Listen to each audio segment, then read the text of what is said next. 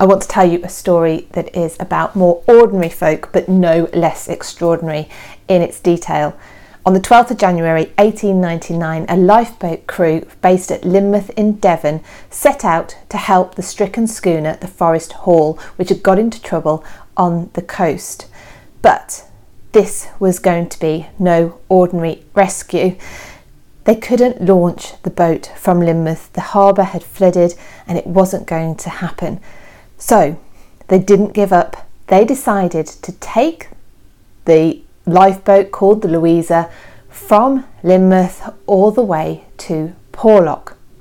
Now, the way the terrain works over Exmoor is it's extremely hilly, and it took a lot of effort. 18 horses were used to pull the Louisa on a carriage from Lynmouth over to Porlock. To get out of Lynmouth in the first place, it's at the bottom of a gorge, and it took the horses, the crew, and even women and children from the town got involved and helped get this boat to the top of the hill.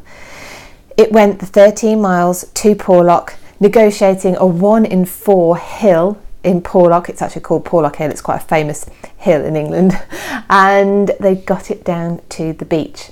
They had left at 8 o'clock on the evening, and they had taken 10 hours to get Louisa over to Porlock. This is before they had even got into the sea. The crew rowed the lifeboat. It was a man-powered, this is 1899, it was a man-powered lifeboat out to the now rudderless Forest Hall, and the crew are credited with saving the lives of all of those men on board and the ship.